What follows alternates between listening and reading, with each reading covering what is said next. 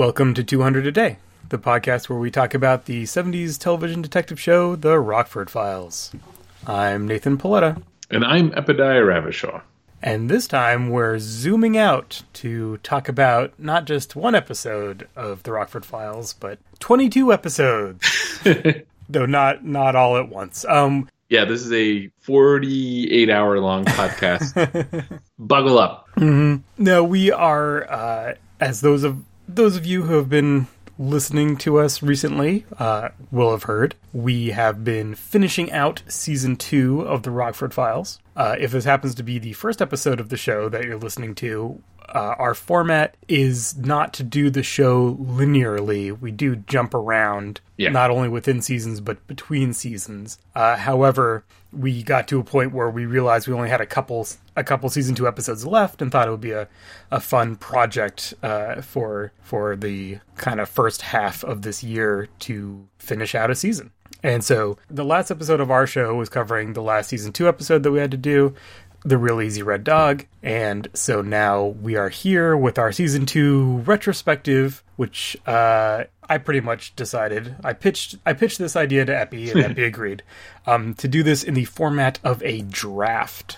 So we are going to do our Rockford Files Season 2 Best of Draft. Yeah, I'm excited to do this. Em, when she found out that this is what we were doing, she made the joke that this was going to be our clip episode.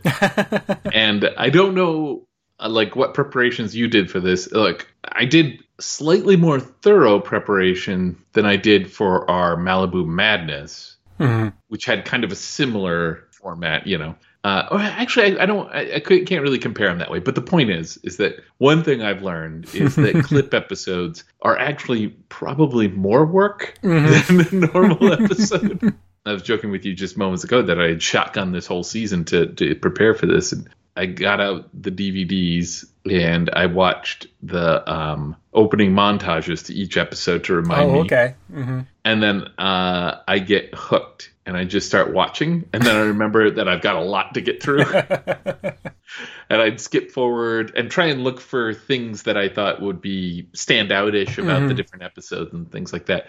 So I tried to go through every one of the episodes, but that, like you said, is 22 episodes. It's hard to keep 22 episodes of Rockford Files distinct in your head, digesting it that way. Yeah.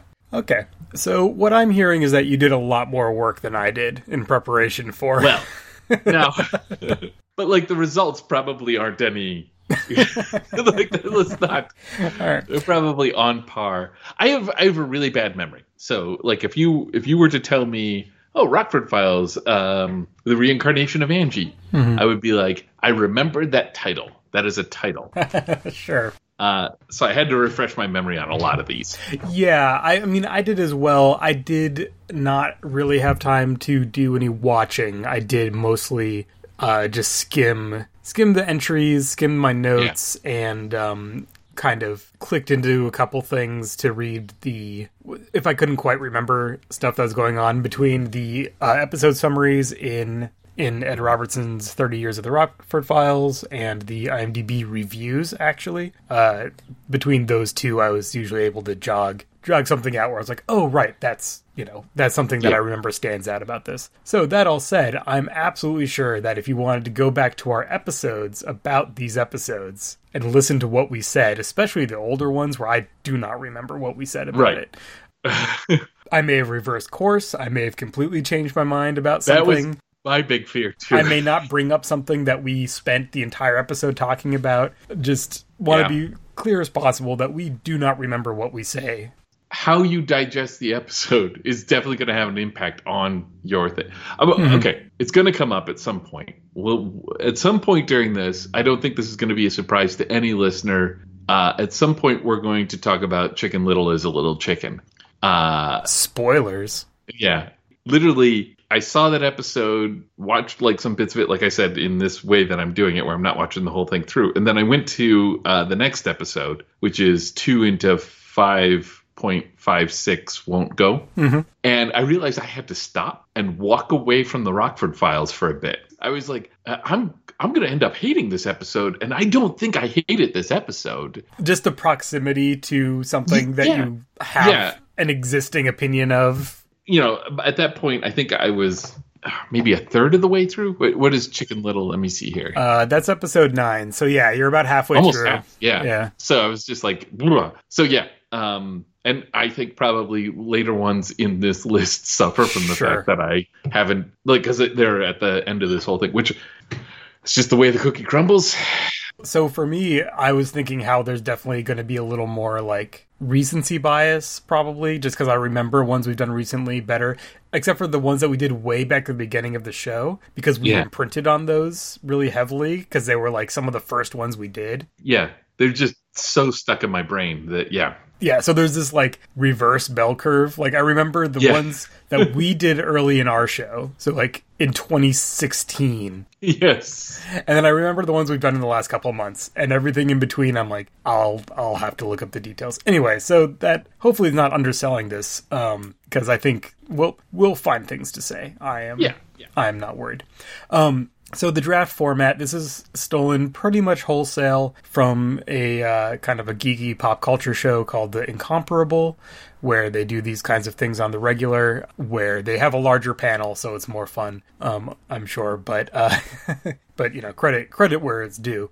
But the format is this: we are assembling a top episodes of season 2 list by drafting the episodes going back and forth. So once Epi picks an episode from his personal list of top, 10-ish, whatever episodes, then I cannot pick it. So, there's a bit of a what's going to go number 1. Right. We're going to be generating a list, a numbered list, but the numbers don't mean anything. They're all good episodes. This is just kind of to give us a fun structure to talk about the season. However, our little twist is that we both have secretly picked a couple. I think I said 2 to 3. Yeah, I grabbed 2 of them. I have like 2.5. Okay. Like I have one that that I don't think is going to come up, but if it does, anyway. When I was making my list, I called this the Hall of Fame. So these are episodes that if you pick one that I've carved out for my Hall of Fame, I get to say, I already got that one. All right, yeah. And vice versa. I guess the remaining question is, do those also go on the list, or do we have our top list and then we'll also have our Hall of Fame picks that are kind of on the side? That's a really... Wow, we did not think this through. We're doing it live. We're doing it live. I say we put it in the top, and then just we let people know what the Hall... Because I just right now realize that depending on how this first coin toss goes... I may only have one Hall of Fame pick, but let's do it. So essentially, they're just protected from sniping. Yeah. That's fine. This may be again overdetermined. Yeah, we're just going to talk about some episodes that we like. It's going to be great. I will be honest. I don't 100% understand how this goes. I'm just going to depend on you telling me whether I won or lost. I mean, we all win. We all win in the end. Yeah. Well, okay. It's not about who wins. It's about who has the best team. Right. Yeah. So at the end, we will compare our episode teams, and I think they'll have a different character. Does that make sense? Okay. So here's the deal. Right. If I understand this correctly. Sorry, audience. So as 2 game designers, we have to have structure. Yeah. This is called play storming, where we are figuring out the rules as we go. The important thing here is that Nathan and I have to have some tension between the two of us. Right. Because if it's just a list of the top 10, we would say this, no, this, and then we'll both go, oh, no, you're right. Yeah. And then switch, and we can't have that. So what this is we each have chosen 10. Right. We're each going to come away with our top 5. Right. And there will be no overlap. There'll be no overlap. Do we go back and forth? We go back and forth. Okay. Who's going first? You're going first. You're getting the first draft pick. Am I? I think as a reward for your extra research and preparation, and also as an apology for not actually having thought this through before we started recording. Unless you would rather me go first in order to serve as an example. Why don't you go first to serve as an example? Oh boy. We may be able to work out all the mechanics right now. Great. I have a suspicion about what I'm probably wrong, but I have a suspicion about what you're going to do, and I think I'm prepared for it. Okay. Okay. We'll get into it. Dear listener, thank you for bearing with us. We'll get to the fun stuff starting now. We're going to take a quick break to say thank you to our patrons over at patreon.com/200aday. Thanks to you, we are a 100% listener-supported show. We extend special thanks to our Gumshoe patrons supporting this episode. Chuck from whatyourereading.com, Paul Townend, who also recommends the podcast Fruit Loops Serial Killers of Color at fruitloopspod.com. Shane Liebling, check out his dice rolling app Roll for Your Party for all of your online gaming needs at rollforyour.party. Jay Adon, check out his amazing miniature painting skills over at jayadon.com. Dale Norwood, Dave P., Dale Church, Dave Otterson, Kip Hawley, and Matthew Lee. And finally, we can't thank our detective patrons enough for their generous support. Eric Antenner, at Antenner on Twitter, Brian Pereira, at Thermoware, Bill Anderson, at BillAnd88, and of course, Richard Haddam, at Richard Haddam. We follow them too, at 200pod. Why become a patron for as little as $1 an episode? In addition to supporting the show and exclusive episode previews, our patrons get Plus Expenses, a bonus podcast where we casually chat about media we're enjoying and the things going on in our lives. An episode of Plus Expenses comes out in advance of every episode of 200 a Day. Help out the show by leaving a rating or review wherever you get your podcasts. Tell a friend who you think would like it, and check out patreon.com/200aday to see if becoming a patron is right for you. So, Season 2 of The Rockford Files. Great season. Mm-hmm. I think we can agree on that. My first pick on my top 10 list is Episode 2, The Farnsworth Stratagem. Oh! All right, Angel, get back on your jackhammer. Rocky, you look busy, huh? You sure he thinks I'm Farnsworth? He doesn't know Jim Rockford. I told him the bank number pulled you off. Did I sneak that in there? Hell yeah. I guess there's no secrets now. Now that you've mentioned it, we can just say whatever we want about the situation, right? Yeah. Because that was my number 2 pick. So, yeah, you sniped it. Yeah, so episode 2 of the season, it is episode 4 of our show. So, again, this is one of those that we imprinted on real hard because we did it real early. However, I think it was deserved because this is an all-timer con game episode of the Rockford Files. So in the Farnsworth Stratagem, Dennis and Peggy buy like into a condo or a timeshare or something, but it's run by the mob, and they're going to lose their investment. Plus, I believe they got, They got Lieutenant Deal to buy in or something. One of Dennis's bosses also is buying into this thing. And then it turns out it's run by the mob, and they're going to just lose all the money and not have anything to show for it. And so Dennis calls in Jim to help him out. And the way that Jim decides to help him out is to con the owners into thinking that there's oil underneath the property and to sell the mineral rights. Or to buy the mineral rights from him or whatever, something like that. Natural gas. Natural gas, yes. And so it's a elaborate sting in order to get the mob owners to, release, pay the amount of money that is needed to get Dennis out of the jam, and et cetera, et cetera. But, I mean, what happens in this episode is that they end up setting up a drilling rig outside of this condo building. We got Rocky and we got Angel as rig workers, and they both bring in crews of their buddies, which is very funny. Rocky's buddies and Angel's buddies are different kinds of buddies. Yeah, Rocky's are actual oil riggers. Right. And yeah. There's a romance angle with Jim working with the assistant of the owners of the place, who turns out to be conning him, but he figures out that she's a fraud, and then she decides to switch allegiances because he's a better con man, basically. Yeah, it's good. It's, if I remember correctly, the ending, the kind of reveal, kind of the final sting is a little muddled. It's a little hard to tell exactly who knew what at the very end, but it didn't really matter. There's the thing at the end where Jim just confesses to the mob. Right. If there's no oil, how come you put up this rig? Because I wanted people to think there was. I'm telling you the truth, Mr. Christian. You're not a man I'd lie to.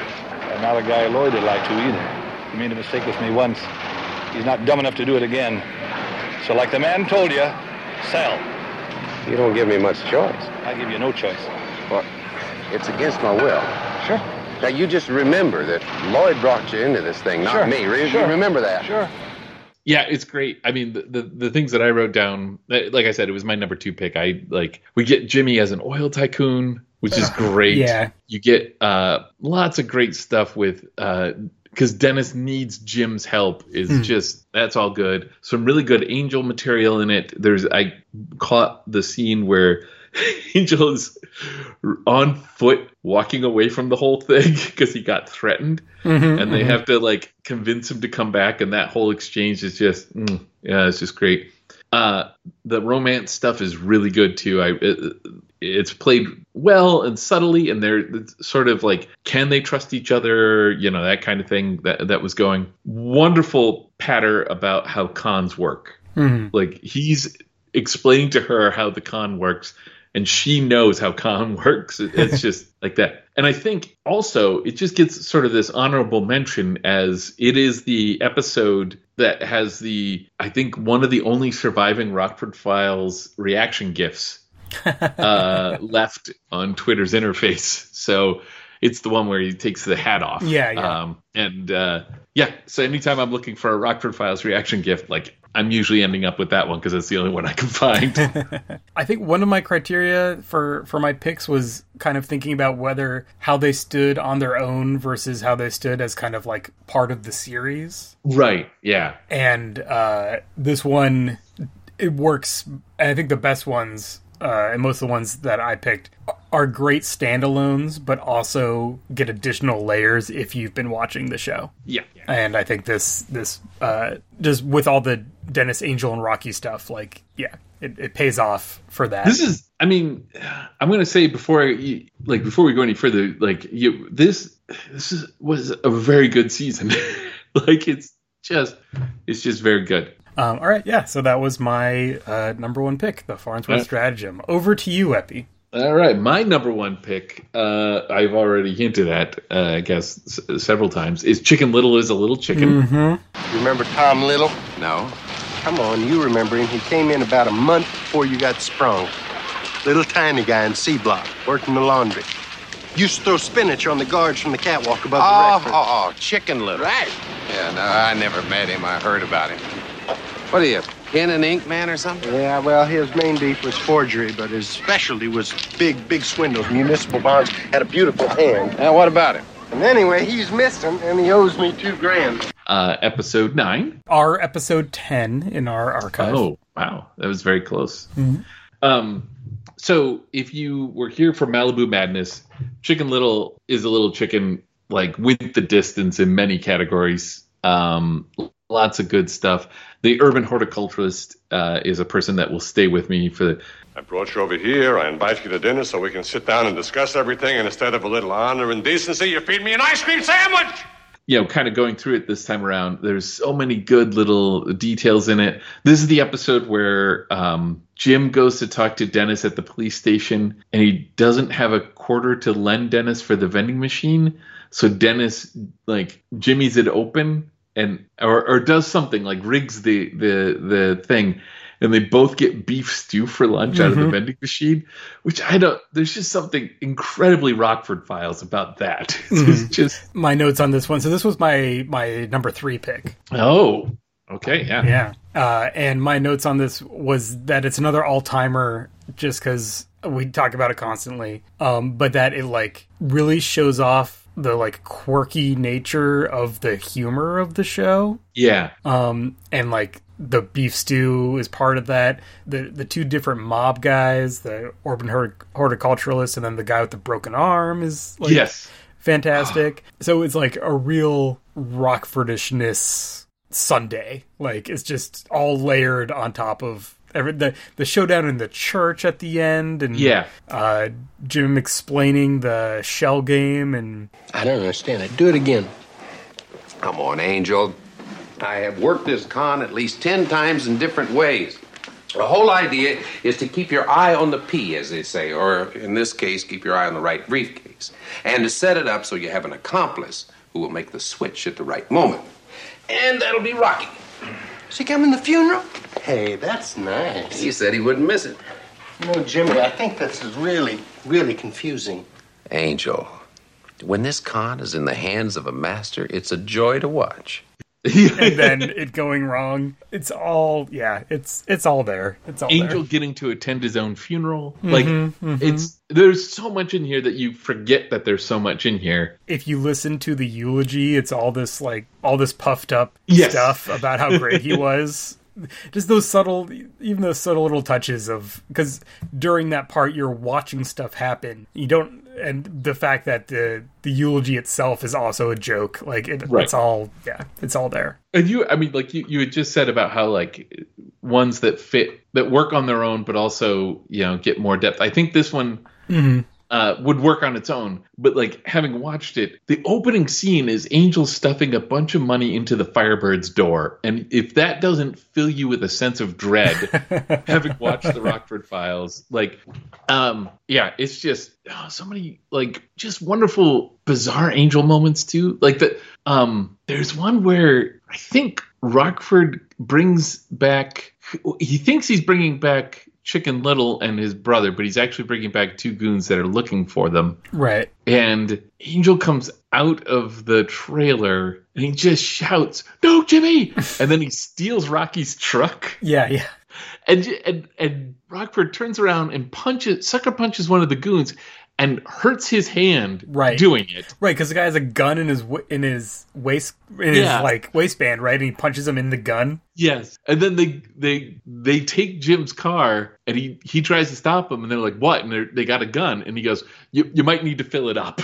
Like it's just Oh, it's exquisite. Actually, my notes in here, I'm like, I think this one, aside from being like my favorite season 2 episode, this probably goes on the list of top 10 television episodes I've ever seen. Mm-hmm. There's something about this one that just sang to me heart and soul. So, that's my number one pick. It's a great pick. So my number 2, and I'm interested in your take on this. My number 2 is one of our more recent episodes, Joey Blue Eyes. Now listen, pal. Beth here said you can help me, that you're done time. Now, I've been on my own all my life. I got this here joint, but I'm up to my knees in airtight clauses and holding companies that don't hold nothing. Now, Beth said you can help me, and I figure you're an ex-con. Well, maybe we should parley. Now, I don't need a comic. I need a guy who can help me out of this jam. Well, listen, Mr. Domina. Joy, just call me Joy. Interesting.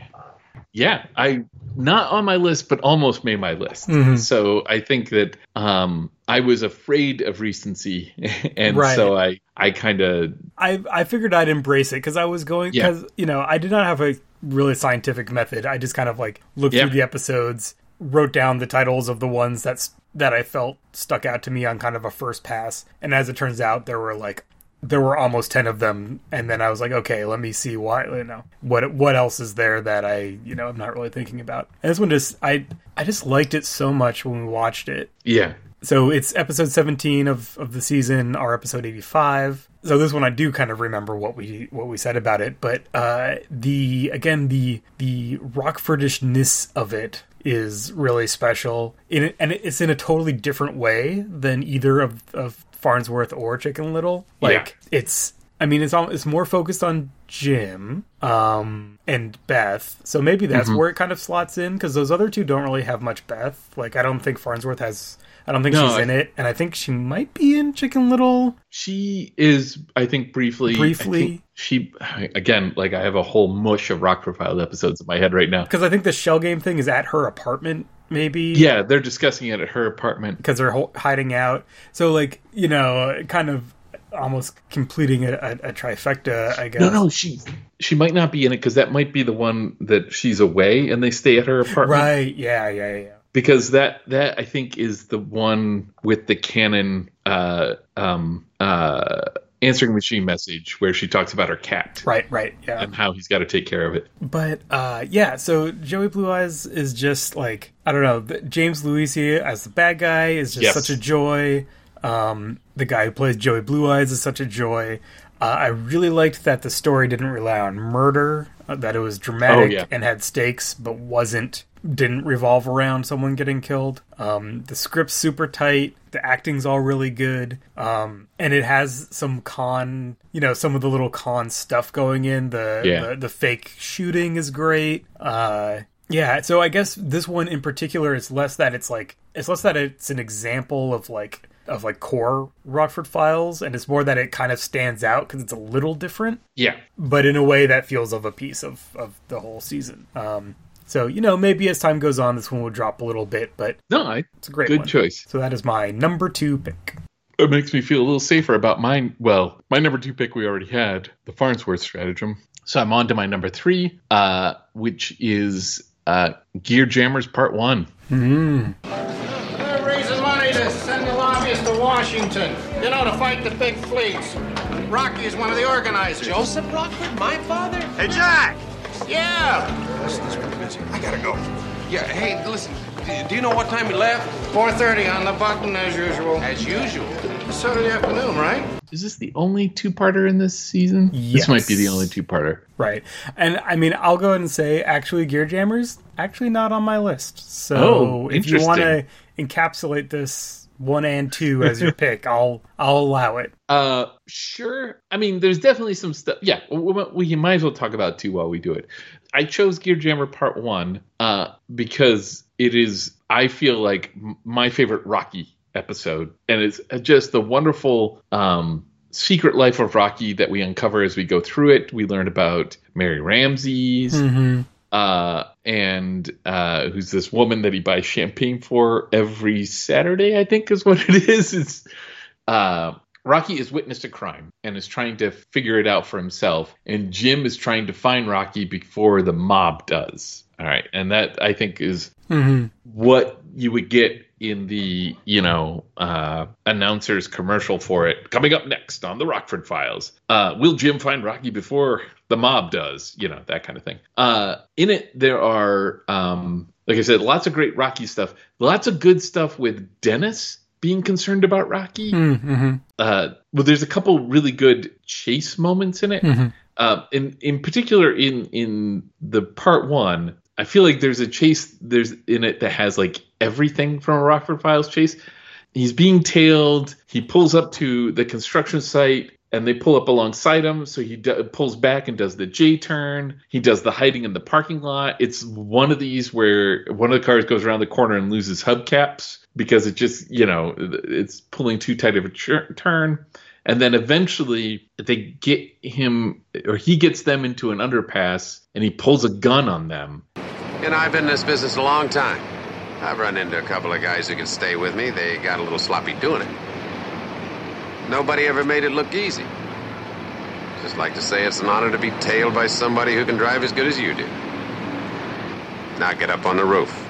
And then pulls the stem on on the guy's tire and sends him off. It's great. And then Part 2 has the great the semi chase, where Rocky gets to drive it. And so if we're throwing Part 2 into it, then fine, then there you go. That's a freebie for me. The mystery itself isn't all that juicy. It's great what it does to involve Rocky in it, but it's just this sort of like chance to train it on the edge. There's a lot going on in this season with Rocky disapproving of Jim's work. Right, yeah. And this is one of these episodes that kind of puts that in the forefront in a really entertaining way. That is my second pick. I didn't put it on my list, A, because I knew it was going to be on your list.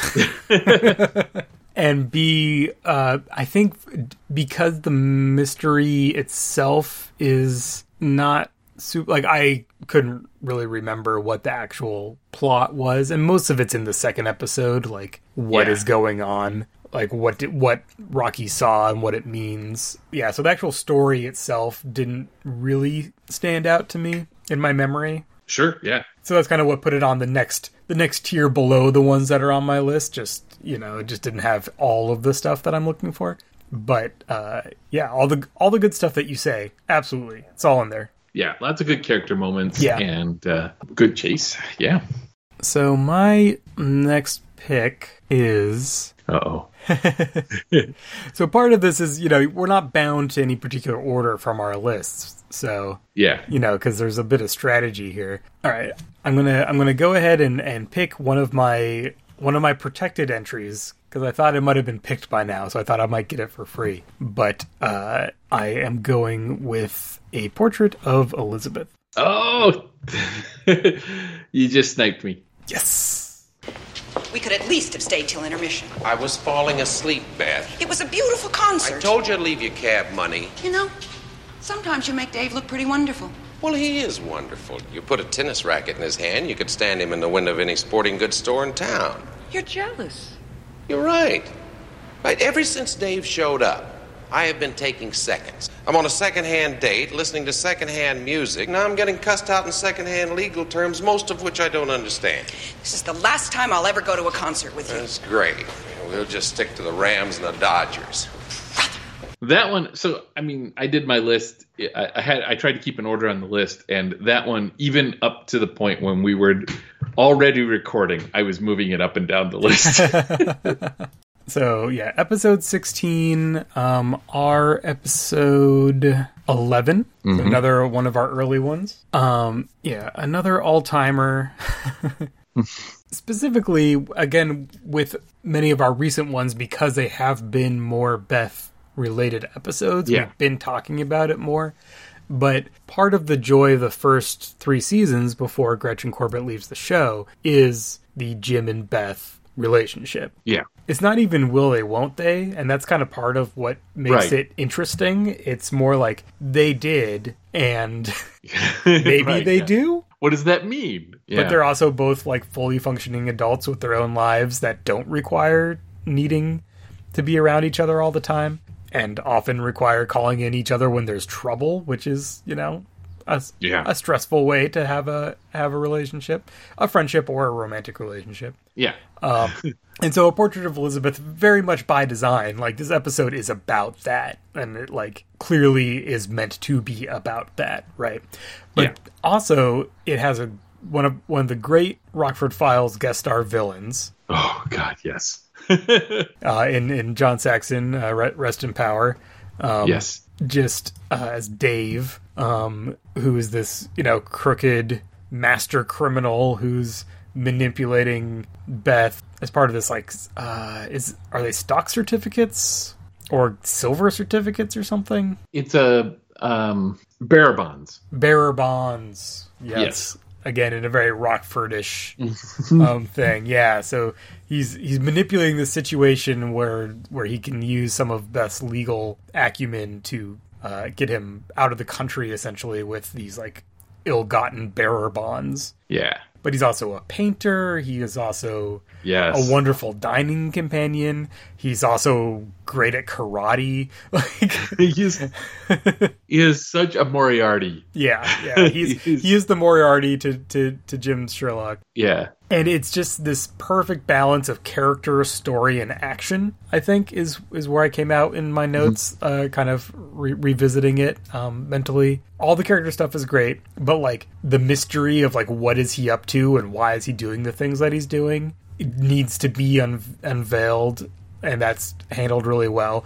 And then there's good, Jim has to do stuff. He has to leap into action in order to take this guy down. And that's all handled really well as well. So he's going to look petty and jealous, and everything is just, there's a whole paint attack. Yep, the whole paint attack to foil the villain's escape, and the bearer bonds are on the back of paintings that he's made of Beth. Like, so there's like some poetry that's really, but it's also funny. Like just all the things. It's like I said, that was next on my list as well. That one, again, great standalone episode. Probably benefits a little bit from having watched at least one other episode that has Beth in it, I think. Yeah. And also kind of informs some of the other episodes that have Beth in them. They definitely get it across. It's not it's not like they just assume you know it. They definitely do their due diligence, and they get it across,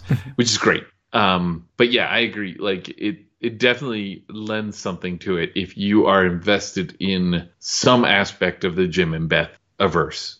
Yes, absolutely. So that is my pick number 3. Nice. Well, let's take a little break. We want to make sure that you know where you can follow all of our other projects and interests online. Epi, where can our listeners find you? You can Google Epidiah. I am the only one out there that I know of. You can go to dig1000holes.com. That's the number 1,000. Or you can go to worlds, plural, without master, singular.com and find my work there. How about you, Nathan? My internet home for all things NDP is at ndpdesign.com. You can find all of the links and information for all of my various games, including the Worldwide Wrestling role-playing game, my zines, and podcast projects, of which perhaps there may be more than one. You can also find me on Instagram and Twitter at ndpaoletta. As always, if you want more information about the podcast, go to 200aday.fireside.fm. And now back to the continuing adventures of Jimbo Rockfish. We are officially halfway through our list of 10. Our big list of 10. Our big list of 10, yes. So now I'm sitting here thinking, I have one on deck for my next one. But now I'm wondering to myself, should I stop playing safe with them? Right? Yeah. This is the part where I'm like, because we've got a Portrait of Elizabeth in there. We've got Chicken Little is a Little Chicken. We got the Farnsworth Stratagem. We got the hits. Yeah, we got the hits. Like now, like, is it time to go to the B-sides that are like, destined to be classics? Right. And so I'm looking through my list here going, what can I throw at you? I'm ready. So weird because there's one here. Okay, I'm gonna go further down in my list here. I'm gonna bump this up to number 3 here. I'm gonna go with the Resurrection in black and white. That is what I bumped down for Portrait of Elizabeth. Oh, excellent. So good choice. When I hire operatives, I usually get a chance to call the shot. Well, I'm not an operative. I'm a private detective. You hire me, you get the whole product. Yeah, complete with a phony real estate pitch. How about that? The things that stood out about this one to me, there's great chemistry. We really enjoy. Yeah, in case you're detecting a theme. Yeah.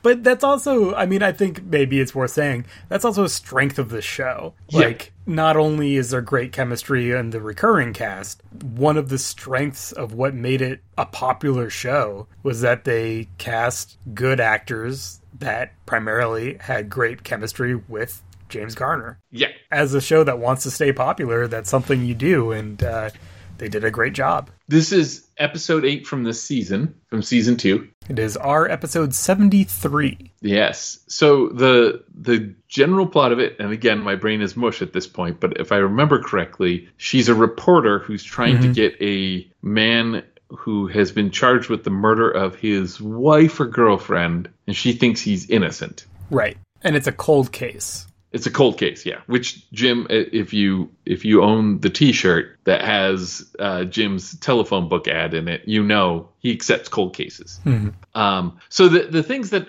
stood out in this one, as I went through it again, that I just kind of made a note of. Number one, the back and forth between the two of them over who's in charge and like who takes the lead on everything was great, because she's an investigative reporter and he's a private investigator, and they both think they know how to do it. To that end, we get amazing business with the printing press. Oh, he yes. pulls out his printing press, and she's like, "That's such a clever idea." We learned that he had done a job for someone, a printer who made it to his specifications, which is wonderful too. It's got a backstory. Followed that up with this scene where they're going to check out this house, and they're arguing over whether they're going to go in as realtors or inspectors. I love the printing press, but I don't love the real estate approach. I think we got a much better chance if we go in as surveyors. Here, wait a minute. There. Well, now, why is that better? Well, as surveyors, you can prowl around and ask all kinds of technical questions. But with real estate, if she's not interested in selling, she'll just slam the door and we're cooked. Look, I know what I'm doing. I'm opening up a lot of interviews. I'm pretty good. Yeah? Yeah. So am I. and he just barrels into the realtor one. They just keep upping each other while they're in the con. They keep like laying down more stuff for the other to yes and while it's going on, and that's great. But also during all of that, Jim and the woman they're trying to con are making these eyes for each other that are just like, it's not spoken of, but the way it's filmed, it's very clear that she's letting them in because he's got a great smile, and it's just wonderful. And then the other bit that I just was great was the whole gun escalation thing. In the beginning, you get a lot of great Jim lines about his sense of self-preservation, where he's like, yeah, I'm a chicken. Like, I want to live. You're not armed? No. But you're a private investigator. Why don't you carry a gun? Because I don't want to shoot anybody. And that eventually leads to him carrying a gun. I can't remember. There might even be he carries the gun, but he's just going to wave it around or whatever. And then eventually there's a boat chase. It does end with a boat chase, yes. She takes pictures of him with the gun, which ends up in her national press story. Right. Which gets him in trouble. So it's just this way that the Rockford Files can often take like a little motif and just run it through the whole thing, and that motif has a whole tale of its own to tell. It's not one that I talk about a lot, and I'm like, I've been sleeping on this one. It's a sleeper. I think the character, so Susan is the journalist played by Joan Van Ark. That character and her chemistry with Jim really is what kept this one in my mind. And a lot of that is also that they have almost the antagonistic relationship, and you can see a version of the story where it turns into a romantic thing by the end, but this story just isn't about that. And I think they almost make a joke about it at one point, because she says something like, I've done all kinds of things for stories. I've slept, because she's going to sleep on his couch. Like, he offers for her to sleep in the bed, and he'll sleep on the couch, and she's like, I've slept on pool tables. There's a moment there where that could have turned into more of an innuendo, and it just doesn't. Which is great. It also has that scene where they go to talk to the guy who's fading, in the old folks' home. Oh yeah, and he kind of has dementia and can't really. He's the lawyer who oversaw the case or whatever, and it's actually a really poignant scene, kind of in the middle of all this other fairly fun, almost screwballish. Kind of plot that really gives it a real emotional weight, where you see that her compassion and interest in other people is what makes her a good reporter. And that stands a little bit in contrast to Jim and how his interests are not necessarily exactly going to keep him in the conversation in the same way. It's a sleeper. It's one that's not on top of mind of here's all the great episodes we've watched, but going through the list I was like, oh yeah, that one was really good. This is definitely one of the ones where when I brought it up, and like I said, I mainly brought him up to watch the opening montage and to kind of refresh my memory, and I just kind of settled in, just kept watching on double speed, because that was the other thing. But wow, I applaud you. That goes back to my transcribing days. I will, if I have to watch an episode, I can get up to 3 times the speed. After that, I can't. But if I have to, I will. A little peek behind the production curtain. When I do the editing of the show, I usually have it up on about not quite 1.5. It's about 1.35 or something on my little slider. Bring my voice up a little bit. I bring us both up a little bit, because that's fast enough to where it actually does save time, but not so fast that I stop paying attention. So there you go, everyone. All right. Oh man. Okay. I only have 2 picks left. If you choose these correctly, you can put me in a pickle. And we will save the ones that don't make it for our honorable mentions at the end. Sure. So it won't go unlauded. So here's where I'm at. There's one that I want to be on this list, but I think you're going to pick it. Yeah, go for it. So if I don't pick it, that means I get 2 other ones. You save the people that I leave behind. Right. But, like it's a sinking boat. Here are the episodes you can save. But if I'm wrong, then it's not going to make it, is the thing. Oh. I guess I have one more chance to make this choice again. Okay, so then my number 4 is going to be... All right, I feel like this is a bit of my off meta pick, if you will. Go for it. But it is episode 19 of the season, The Italian Bird Fiasco, which is our episode 61. Which theory do you support? Well, I think 18, 19 at the most. I think 24 is just out of the question. Well, you see, I know how slowly he worked, and I just don't think he could have ever done 24. However, if he worked late and, worked like a little beaver, he might have turned out 20, 21. Who knows? He might even have done 24. Could I have my bird back, please? I've written 5 papers supporting the 24 theory. But of course you knew that. Of course. I was just fooling.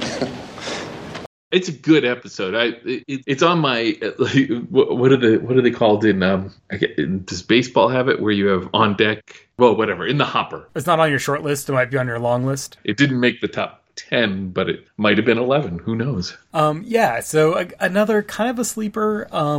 But one of those ones I was like, what do I like about this one again? I just kept thinking of more and more things. Yeah. This is the one where there's the 3 birds and Jim, the 3 bird statues. Yeah. And Jim is hired to buy them at auction, one at a time. And they each end up being shattered. And so clearly the guy who's hiring him is after whatever's inside. It turns out he's a diamond smuggler. And they're supposed to be inside, but they're not. So it's interesting because it's a con game episode where Jim's kind of the subject of the con, at least at first, and then needs to figure out how to turn it on the art dealer that has hired him. Who's Kit from Knight Rider. Yes. So that's the thing. I was looking at this and I was like, oh, this is full of people that are great. So it's William Daniels is the villain here. So Kit from Knight Rider. Yeah. Also Mr. Feeney from Boy Meets World. It also has Ron Silver in it, who is like one of my, especially in the 70s when I don't expect to see him, is kind of low-key one of my favorite, like, oh, he's in this, guys. Yeah. So that's great. The woman who's the other art dealer, played by Camilla Sparv, she's super fun. She has this, like, Euro kind of thing. She says she's Canadian, but it's all a lie. Anyway, there's these different layers of like who's telling the truth, who's lying to who's hiring who for what. Yeah, it's a layered episode. Yeah, there's a whole big store con on Jim where like William Daniels has this whole hotel room that's all kitted out as this art dealer, has all this stuff, and then Jim goes back and it's all gone, and like it was all a ruse. He never, rented it or whatever. Yeah, so it just has all those great layers. Jim has to figure all kinds of stuff out. But yeah, it has the dramatic start with the guy getting thrown off the roof, and then it has the great all-time Jim doesn't get paid reveal. So, 45,000 from 50,000 leaves 5,000. Well, I didn't break the damn things. I've been doing some preliminary figuring. Now, from the 5,000, there's, of course, English inheritance taxes and English income taxes. Oh, yes, we shall have to, of course, inform your IRS. And there's the rate of exchange to consider. Oh, yes. And then there's... 1 minute. Yeah? Do you think there's going to be enough left for me to pick up this tab? Well, I really don't know, Mr. Rockford. That rather depends. Do you intend to keep on drinking? Yes. Yeah, another bit of a sleeper where it would be like, you've watched our first 6 picks. What else on here? I'm like, this one's very Rockford-y. We are going to, in the end, we're going to have 10 out of 22 episodes that we've chosen. Right. So it's a prime season, plenty of great things to choose from. But some of them are going to be less of the like classic tales and more of the this is a good example of this sort of Rockford Files. Right, yeah. Yeah. And this is a good con game episode where Jim isn't running a con. Yeah. Which is fun. A fun thing to watch. Yeah, so that is my number 4. All right. So you've got one left. I have 2 left. This has got me thinking. All right. You know the scene from Rocky where he's training, like in the first Rocky, and he's training and he goes to the meat packing and he just starts just wailing on the side of beef? Mm-hmm. That's this episode. This is the meatiest of meaty Rockford Files episodes. I am, of course, talking about the Aaron Ironwood School of Success. All right, I stretched the truth a little bit. You ought to expect that from me. Now, listen, old buddy, you said you had my check. How about forking it over? Not until you tell me what's going on. I don't know anymore. Now, you're going to give me my money, or am I going to have to take it from you? Aaron, I don't want to fight you.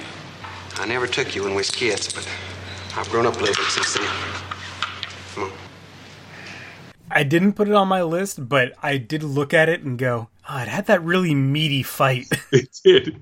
So that's the thing. Like when I first came across this, because this is early on in the season. It's the first episode of the season. Yeah, it's the first episode of the season. Our episode 23. And so the first thing I did is I typed out the Aaron Ironwood School of Success, and then I typed out beefy fight in boxes. Before I was just like, I'm going to list the things that are good, the things that stand out. And then I started watching this one, and there's a lot of really good Rockford stuff in it. So the thing is, Aaron is an old friend of Rockford's that Rocky remembers from when they were kids. He was like almost family. He lived with them.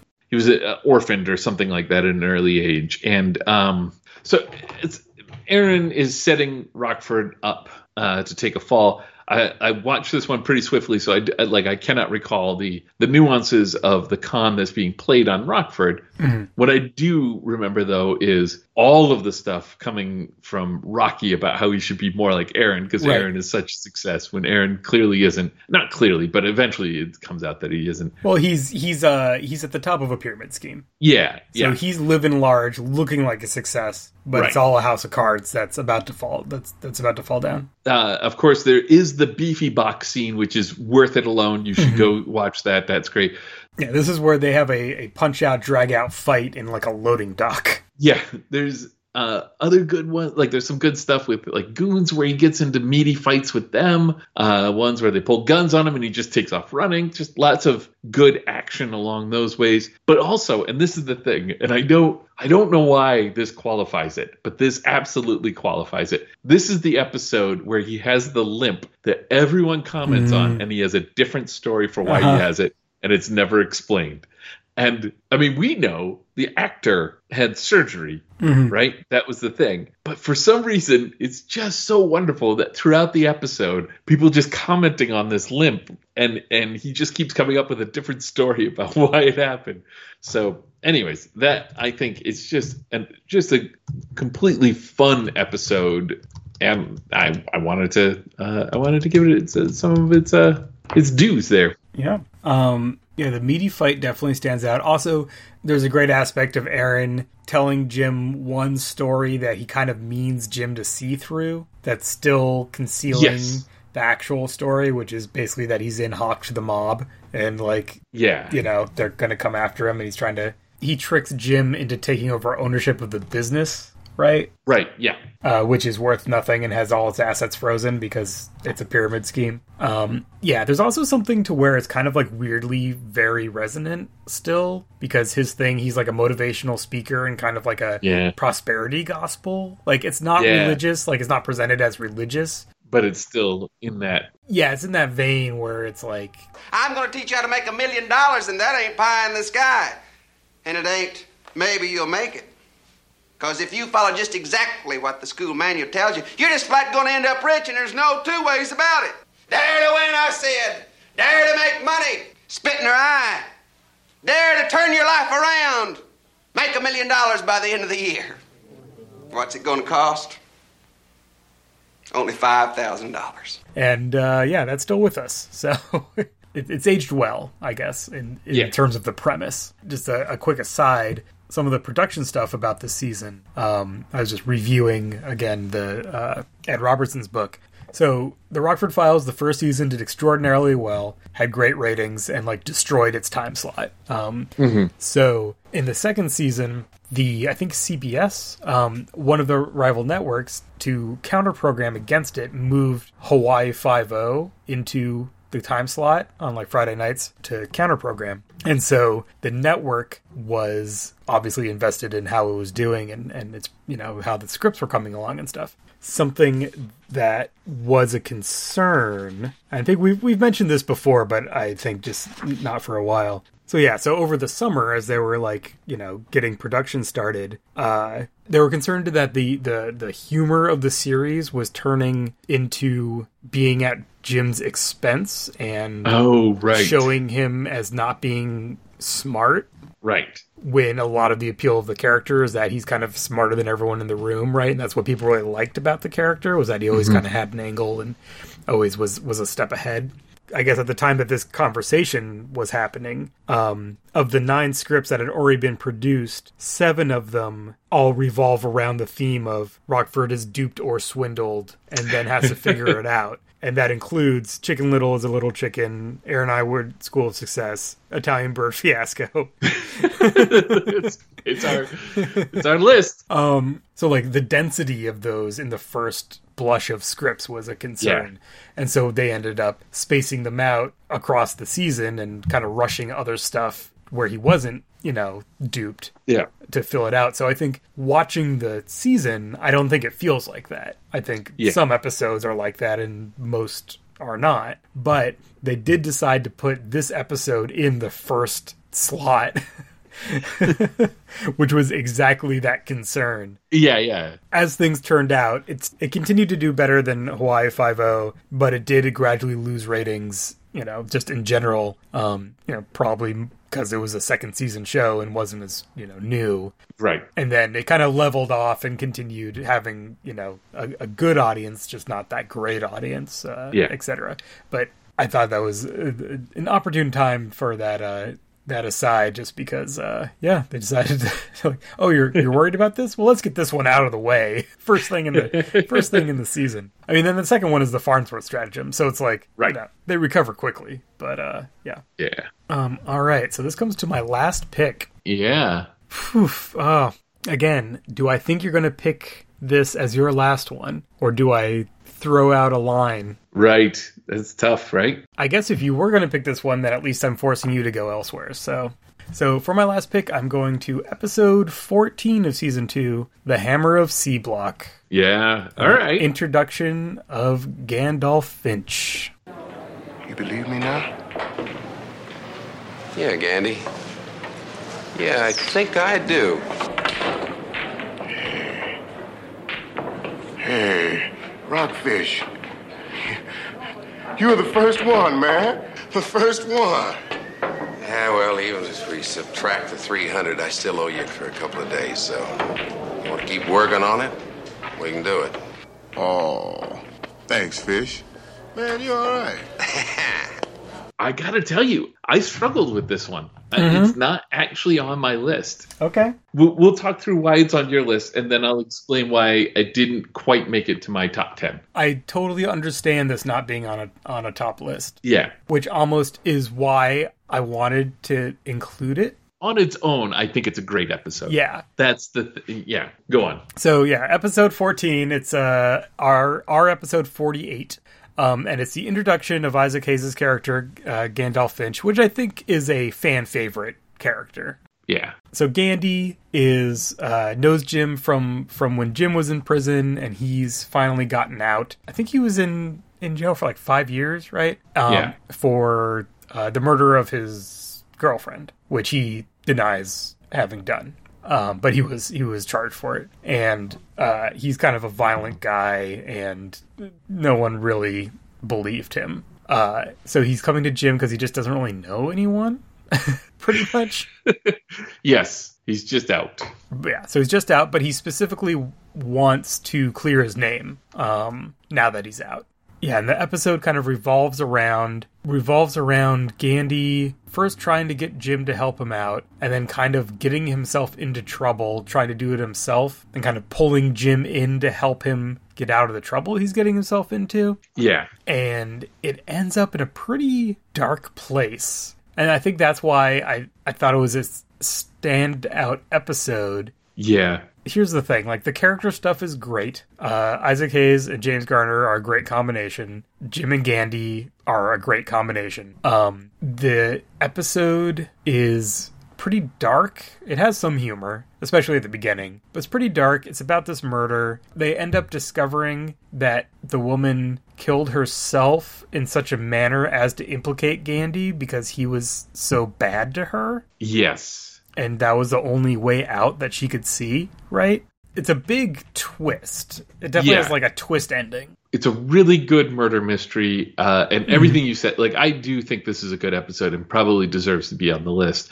The only thing that bumps it off the list for me is that the other Gandhi episodes don't work. Are more fun. Yeah, they don't work with this one existing, right? Like, that's the thing. The next Gandhi episode kind of reboots. I mean, that's kind of a modern term. Yeah, but it does. It kind of re-envisions the character and kind of is like, ignore that backstory. Yeah. I really enjoy both. Like, I thought this was a really good episode, and I really enjoyed the other Gandhi episodes. The fact that they don't mesh, it doesn't trouble me. It doesn't make me, you know, I'm not like, we need to fix that, because I'm okay with fiction being messy like that. But, like, it does mean that, like it just reflected on my opinion of this episode. If I was to rank the Gandhi episodes, this is probably my least favorite Gandhi episode. Yeah. Just another Polish wedding, right? I mean, yeah. Like, that's I mean, quick draft on just another Polish wedding, the other one, and then the Hammer Sea Block. Yeah.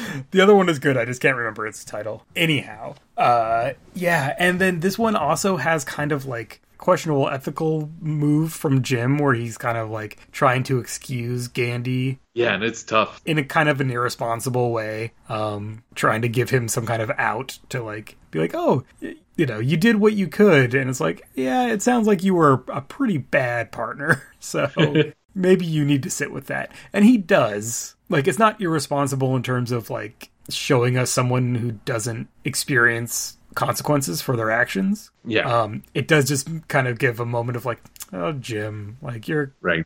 Being a good friend, but kind of at the expense of giving a pass to this kind of behavior. Yeah. Which is not my favorite move. But it does stand out. So yeah, I guess a problematic fave. Yeah, no, it's a good one. It's definitely good too. And like the script is great. Like this, like it's as one would expect. It's really well written. Mm-hmm. For what it sets out to do, it is, you know, it knocks it out of the park. Just what it sets out to do is kind of like, okay, we did that. Now let's step back a little bit because everyone likes Isaac Hayes and everyone likes the idea of Gandhi, but we'd like him to be a little less of a bad person going forward. So yeah, so there's my fifth entry to the top episodes. Worth watching. Yeah, kind of an outlier. So now I have one left. Yeah, you have the big. That's the thing. I picked first. That means you get the last swing. You know what? I'm gonna jump one down my list here. Call an audible. Mm-hmm, I'm gonna change it. I'm gonna go with a classic, but I'm gonna go with The Girl in the Bay City Boys Club. No, but the cases are unrelated. There were different people involved every time. Were they all criminal cases? And I know where you're going with that, and you're wrong. There has never been any organized crime in Bay City. Looks like there is now. So that is my half Hall of Fame pick. Oh, is it? Nice. So since we're at the end, you get it. It's yours. This one, okay. So this is number. It's episode 13. Lucky number 13, just before the Hammer of C Block. But it's early for us. It was an earlier one that we did. Episode 12. Yeah. And so this one, The moment it started, I just got all of these really good nostalgic feels. But okay, so the things that it has that I think stand out that are like worthy of inclusion on this list, it's got we talk about the drive-through gambit, where Jim, he's being tailed by her, and he goes through a drive-through and just tells the drive-through to call the police. And say that he's being shot at by this car so that the cars would pull him over, and it gives him a chance to then turn around and tail her. And like, there's a lot of good stuff there. This is another great one where he's got chemistry with, is she a reporter? She's a district attorney, or the assistant district attorney. Blair Brown is the actress. Yes. A lot of good stuff going on there. But I think fundamentally the standout here is the foot chase inside the boys' club at the end, and all of the tricks and back and forth, spraying the fire extinguisher on the ground to make it slippery, and throwing a ball down the stairs to get them to follow that direction. Just lots of good, clear physical action that shows Jim's strategic side in the middle, or his tactical side in the middle of a chase. A lot of that throughout this episode. Also, Angel's in this episode. Right. And you get some really good moments. There's like one where Angel just takes the goon's sides against Jimmy. It's just so, yeah. So this was on my list. As I said, it was kind of my half Hall of Fame pick. I didn't really remember the plot. Like there's like a gambling club that is basically hooked into. So it takes place in Bay City. So it's hooked into the Bay City kind of like business and politics community, and it's kind of a forum for corruption. Jim's investigating it for someone else. And it turns out that investigation doesn't turn anything up. I don't recall the full thing. Yeah. But basically, this DA ends up following Jim because she's also trying to break this gambling ring situation. Yeah. And it all revolves around the boys' club. And her higher up might either be dirty or just afraid to deal with the situation. I remember that being an important bit.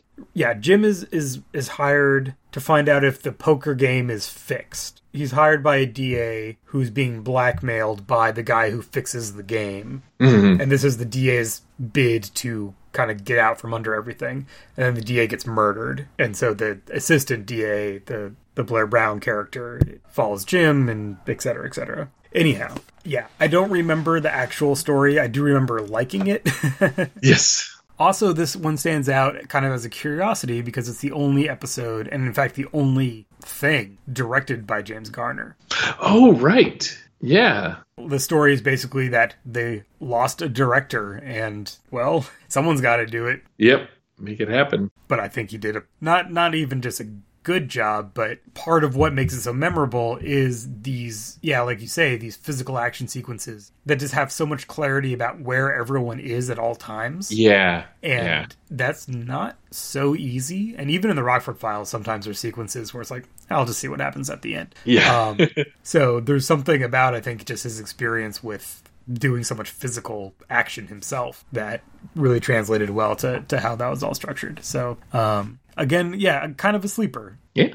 But a good pick, I say. I concur. So there they are. Those are the top 10. Those are the top 10. So here's our teams.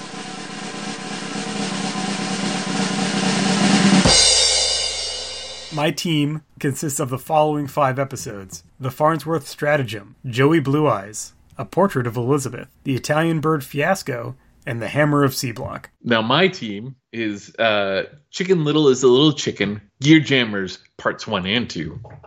I'm just going to take that. Mm-hmm. The Resurrection in Black and White, The Aaron Ironwood School of Success, and The Girl in the Bay City Boys Club. I feel like I got Dennis and Beth, and you got Angel and Rocky. Yeah, that seems about right. I was actually thinking, because I know I had some of the ones that we watched more recently a little bit lower on my list. Mm-hmm. But I was trying to avoid that bias, and I think I overcompensated for it too, I think. What's on your honorable mentions? So these are the ones that I noted for my list that did not end up on either of our lists. Yeah, I have 2 Pastoria Prime Pick I think is a good one. It's a great Jim on the road episode. I have a soft spot for like we are constructing a world of lies around the protagonist stories. Yeah, which is what that is. That was the number 10 on my list, and my main thing about that one was that it just was a solid noir. It's a really good episode that doesn't even have to be the Rockford Files, although it does help that it is Jim. Right. Yeah, that was a 9 on my list. And then my other honorable mention is episode. So that was episode 11. Our episode 14 is Pastoria Prime Pick. And then the No Cut Contract, episode 15, our episode 19. So this is one where Rob Reiner plays the like slimy minor league football quarterback, and he's just a great antagonist without being a villain. Yeah. There's just so much. Again, we talk, it's all chemistry. He and Jim have amazing chemistry. He's so slimy. He's such a cornball. Jim just keeps calling him on his stuff. And he keeps trying to wiggle out of it. It's so good. There's a Dick Butkus cameo, which is pretty fun. There's a big pool-related finale. It is one of the ones where like Jim gets suckered into a story. Rob Reiner's character like has these like tapes of the mob because the mob's involved with his franchise or whatever. And then they shake him down and he says that he hired Jim and that's where they are, but that's just a lie. He picked his name out of a phone book and that's how it all starts. Another one of those like looking through and being like, oh, that one's actually really good. You know, when you go through them like I did and you're like, oh, I can't wait to watch this one, knowing that you're not going to be able to, you're just going to skim it. But still, that one was in my on deck as well. The two that I have left are The Real Easy Red Dog, which is a very recent one. Was that the most recent one we did? Yep. Yes, that's the last one we did. And assuming this airs in order, then it will be our latest episode, which I believe is 86. Yeah, so I don't need to tell anyone about it. Go watch it. It's part of it was just, I think, probably could have been that, it's the more recent one and sticks in my head, but also that opening where Jim is sitting down with the meal, like he brought the fixins for his sandwich, watch the game, and she's trying to explain this murder to him while he's trying to make his sandwich and watch the game at the same time, and then finally has to like focus on something is great. The chemistry between them is great as always, and then it's just a really good deal episode. Great deal episode, and it also has that like that like really particular writing where like everything has a payoff. Yeah. So it's like it's a really, if we were doing like top 10 scripts or like top 10 best written episodes or something, that one would have been on my list for sure. Because it stands out to me, again, maybe just because we just did it, but it really stands out to me for like the real tight quality of the writing in that one. Yeah. And then this one, I have to, this is kind of an embarrassing one. The Reincarnation of Angie, which I say it's embarrassing because I look at my notes that I wrote down to remind myself of all the things to say about this episode. And none of those notes remind me of what this episode was about. This is the one where Angie, she gets a phone call from her brother. Right. To tell her to go to a safe. Right. And then her brother gets abducted, and I think he's killed. And she gets a hold of Jim to try and help solve this out and puzzle it out. It's a sad story. Yeah. We learned that she, like most of her, what she knows and understands about her life isn't necessarily true. It's filled with wonderful tradecraft. Yes. There's a great whole sequence early on where she meets Jim at a bar because she calls Jim, again, because of the phone book, because she's been followed to the bar and she just wants help. She doesn't know Jim. She just picked him out of the phone book. And Jim's like, we'll stack two boxes of cigarettes on top of each other so I know who you are. I'll come. And has her point out who the guy is. And then he manages to sucker punch this guy twice. in the course of a single conversation. Mhm. I just felt like it was worth it for that inclusion alone. That one I kind of like remember there's so many good things about it, but yeah, again, it just doesn't really gel together in my memory of like why it's good. It has really good dialogue. It has a good like focus on some like class stuff that we don't see a whole lot because her brother's rich, but she's not, and so there's some stuff with like her only having so much to pay Jim and him trying to reject him being like, you know what, don't worry about it. And she's like, has the pride of like, no, I have this money. I will pay you for what you're doing, even though it's the only money I have. She asks him how much, and he says it's $200 a day. And she goes, oh, just because you have me in a tight spot doesn't mean you can change the price. And he's like, no, and she has like $23. Yeah. And she's like, I'll pay you for a half hour. Yeah. It also has, that good moment at the end where like she trips and he trips and she goes to help him, and that's the cover for him getting a gun from someone. Like there's that sequence where there's some physical thing and it's like, was that them working together, or is that like him taking advantage of a moment, or is that her setting him up? Like there's just a good kind of tension to how that's all staged. And it has it's the one with David Huddleston in it, aka Mr. Lebowski. So Yeah, no, that's definitely a good one as well. I mean, you know, looking through, like, there's stuff to say about pretty much all of them that we haven't mentioned. I think maybe the only one that's jumping out to me real quick as I'm seeing, like, is there anything else that I should have talked about?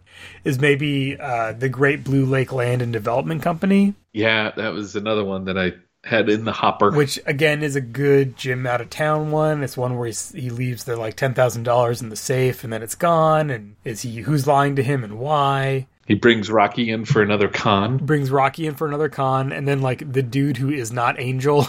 Yes. And it has the good helicopter chase at the end.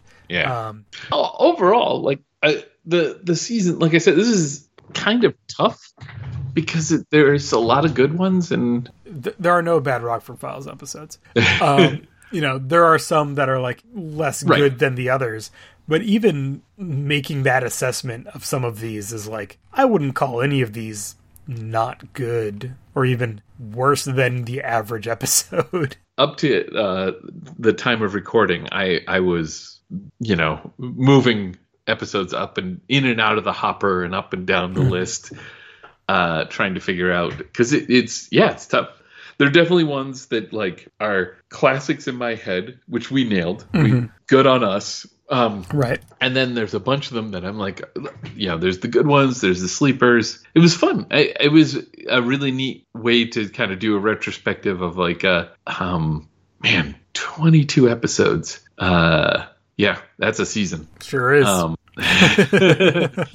And now we only have to do this 4.5 more times. Yeah. Are we going to do this for each season? I mean, we could. We don't have to. Towards the end, I think we'll our brains will be pretty busted. But yeah, this is fun. I enjoyed it. Yeah. Good season. We can recommend it. Yes.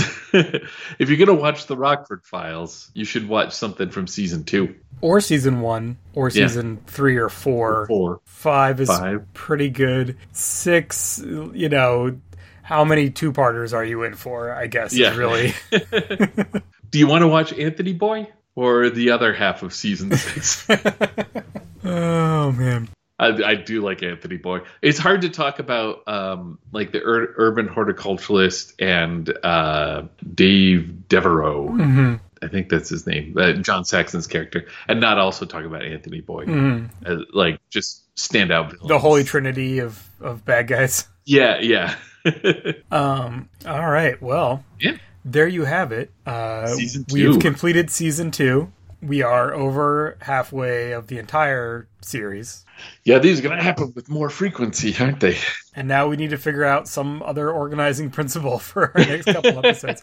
There's a couple that people have mentioned like, hope to hear you talk about this one. So maybe we'll probably start pulling some from that list. We need to hit a movie. We need to hit a movie for sure. It's been too long. Probably The other thing is that a lot of what's remaining is two-parters, so and we're starting to run in, especially with 5 and 6. So we're starting to run into some time, setting aside the time to do those properly. Yeah. So, but we'll figure it out. It's going to be a busy summer. It'll be exciting though. Busy Rockford Files summer. Yeah. Hot Rockford summer. That's what everyone's saying. Yeah. Quarantine's Hot over. Summer. go get vaccinated if you're able to. You haven't already, and then you too can join in Hot Rockford summer. Yes. But yeah, if you have any thoughts or feedback or suggestions for the next things we should talk about, you can get in touch with us. We are slowly building some stuff for our answering machines. So if you have any questions or any feedback that you'd like us to read on the show, you can email 200aday.podcast@gmail.com. You can tweet at 200pod, or hit us up on our Patreon, patreon.com/200aday. You can also leave comments on individual episodes on our website, which is 200aday.fireside.fm. I believe that is all. I think you got it. I think I got it. I mean, if you find another way to reach us, then go to one of those previously mentioned ways and tell us about it. And we also, we have a couple other things that have come across our transoms, some Rockford related books and other things. So we may have some more to say about that stuff in the near future as well. Yeah, we may do a book report. But we have to make sure we actually do the reading. So. Yeah. Not like how we used to back in school. Oh boy.